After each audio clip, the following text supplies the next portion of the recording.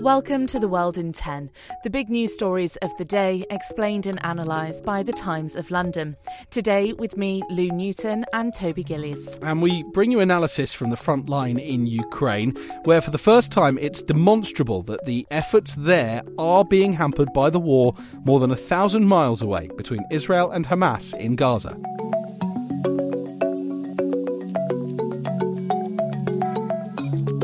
There's always been an assumption that Israel's war with Hamas would affect Ukraine's efforts against Russia. Well, now that's been confirmed. From the front line on the eastern front of Ukraine, The Times has been told that the troops' progress there has slowed because of American resources that are going to Israel instead. Ukraine's President Volodymyr Zelensky has already said that, of course.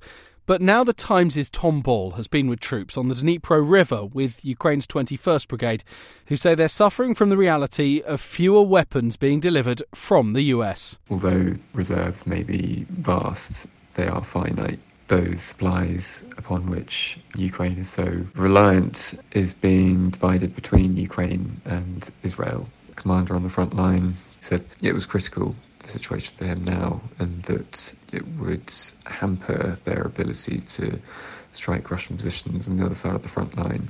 I think it's fair to say that Ukraine certainly wants to see a speedy resolution to the conflict in the Middle East. It's only ever going to be a bad thing for them to have the resources of their allies upon which they rely so heavily to be divided and diverted at this stage. That being said, however, Western allies have been very keen to show Kyiv that they do still support them and will continue to support them. And indeed, the Pentagon announced last night that they were going to fund a $100 million military aid package. And over in Israel, a deal for Hamas to release hostages they're holding in Gaza seems to be coming. Yes, the Israeli Prime Minister Benjamin Netanyahu has said they're making progress, and he hopes for good news, and this is a quote, soon.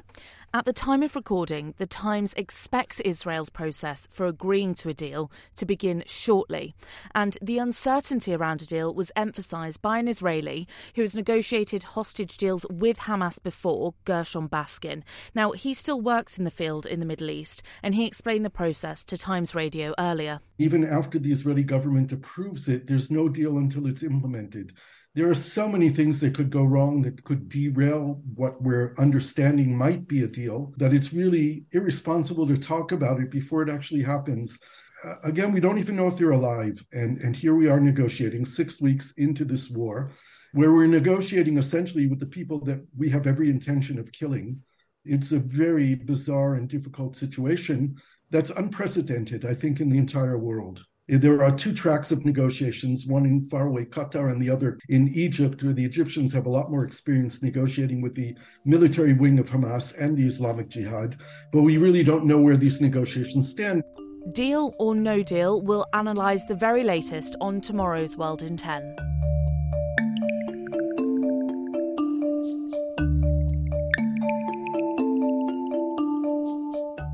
2X now. Twitter. It's Twitter, Toby. Yes, that is true. And I do call it that as well, but it's officially called X. So I think for this next story, we have to go with that. Anyway, it's the social media network owned by Elon Musk. And really, it's him who's central to this rather than the site itself, or at least the way he runs it specifically. So you've almost certainly heard that last week a number of advertisers pulled themselves from the site and a couple more reduced the amount they spend with it. And that's because it was claimed their ads were appearing alongside posts promoting Nazism. What you may not know is who published that. It's a liberal media organisation called Media Matters for America. Yes, they were set up specifically to counter what they call a right-wing bias in the media. And they allege that the offending messages promoting the Nazi Party and Adolf Hitler appeared alongside ads for some of the biggest firms in the world, IBM, Apple and others. Musk's lawsuit against them is described as thermonuclear. And you can see why. You can. He says the group created an alternative account designed to misinform advertisers and posted a story that completely misrepresents the real experience on X. So this feels really big because the site relies on income from advertisers simply to exist. So I asked the Times' Washington correspondent, Alistair Dorber, Is this Musk simply fighting for X's very existence? I think it's a risk in two respects, really. First of all, if it's found that company brands are being placed deliberately next to far-right, Nazi, Adolf Hitler sympathising tweets, or whether there's just not the system in place to stop it happening. And I think those are two different things. I think it's very, very serious. I don't think there's any evidence for this at all, that X is deliberately placing these brands next to this abhorrent content. That's been done deliberately, then that's one thing. But equally, if you're a brand and you want to get your message out, if you're advertising on a platform where there's just a sort of slapdash approach to where these ads are placed, maybe that's something that they won't want to pursue. Media Matters president has vowed to defend the group against X's lawsuit, saying they look forward to winning in court.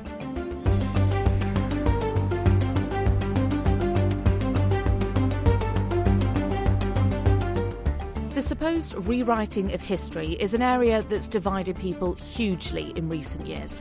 Should we accept the narratives we're given, or should modern views allow us to decide again which heroes were actually villains, and vice versa? Yes, were the founding fathers of the US examples of social virtue promoting liberty and equality? Or did their exclusion of women and African Americans and Aboriginal Americans actually hinder progress? Here in the UK, we ask, should we hold war-winning Prime Minister Churchill up as a symbol of lion-hearted bravery? Or maybe we should use his own apparently racist views to knock him down a peg or two in our minds. There are literally countless similar examples globally. But one which we've rarely seen is arguments over the gender of main protagonists in history. Until now. Yeah. Let me take you to 218 AD and the ill-fated emperor of Rome, Elagabalus, who ruled for only 4 years before being assassinated.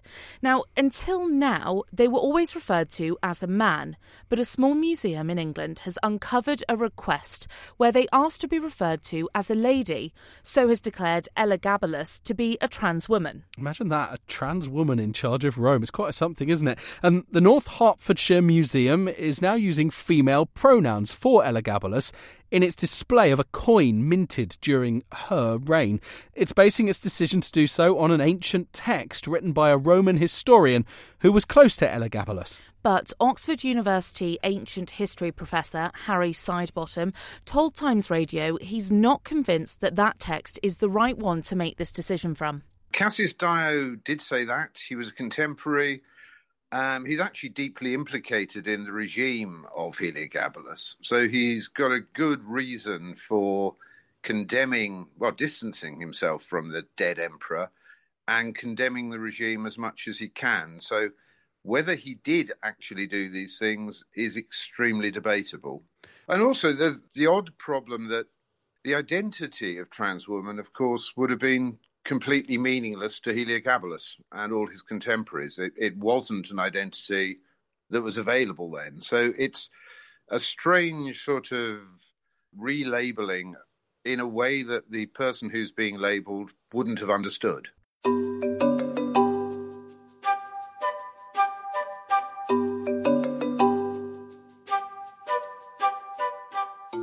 Now, Banksy.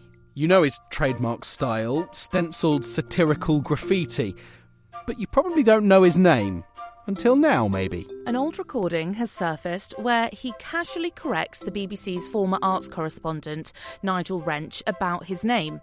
Wrench asked him if his name was Robert Banks, and the artist responded, "It's Robbie." Oh, it's brilliant that, isn't it? And there is one other story in the Times today that I wanted to highlight, particularly as a sports fan and a supporter of a football team that loses more than it wins. So this one spoke to me because I can get angry when that happens, Lou, and it does all too frequently. So scientists in Chile have examined the brains of fans to work out why that red mist descends in moments like that. Basically, the region governing cognitive control actually shuts down at that moment. And they say that leaves fans more likely to fall into disruptive or violent behaviour. You can read more about it at thetimes.co.uk. Toby, you might want to pay attention to ensure your behaviour doesn't escalate. Yeah, absolutely right. Fortunately, that is all we have time for today. Thanks for taking 10 minutes to stay on top of the world with the help of the Times of London. We'll see you tomorrow.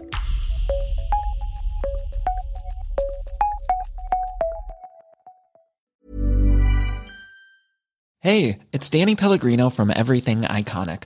Ready to upgrade your style game without blowing your budget? Check out Quince. They've got all the good stuff, shirts and polos, activewear, and fine leather goods, all at 50 to 80% less than other high-end brands. And the best part? They're all about safe, ethical, and responsible manufacturing. Get that luxury vibe without the luxury price tag. Hit up quince.com/upgrade for free shipping and 365-day returns on your next order. That's quince.com/upgrade.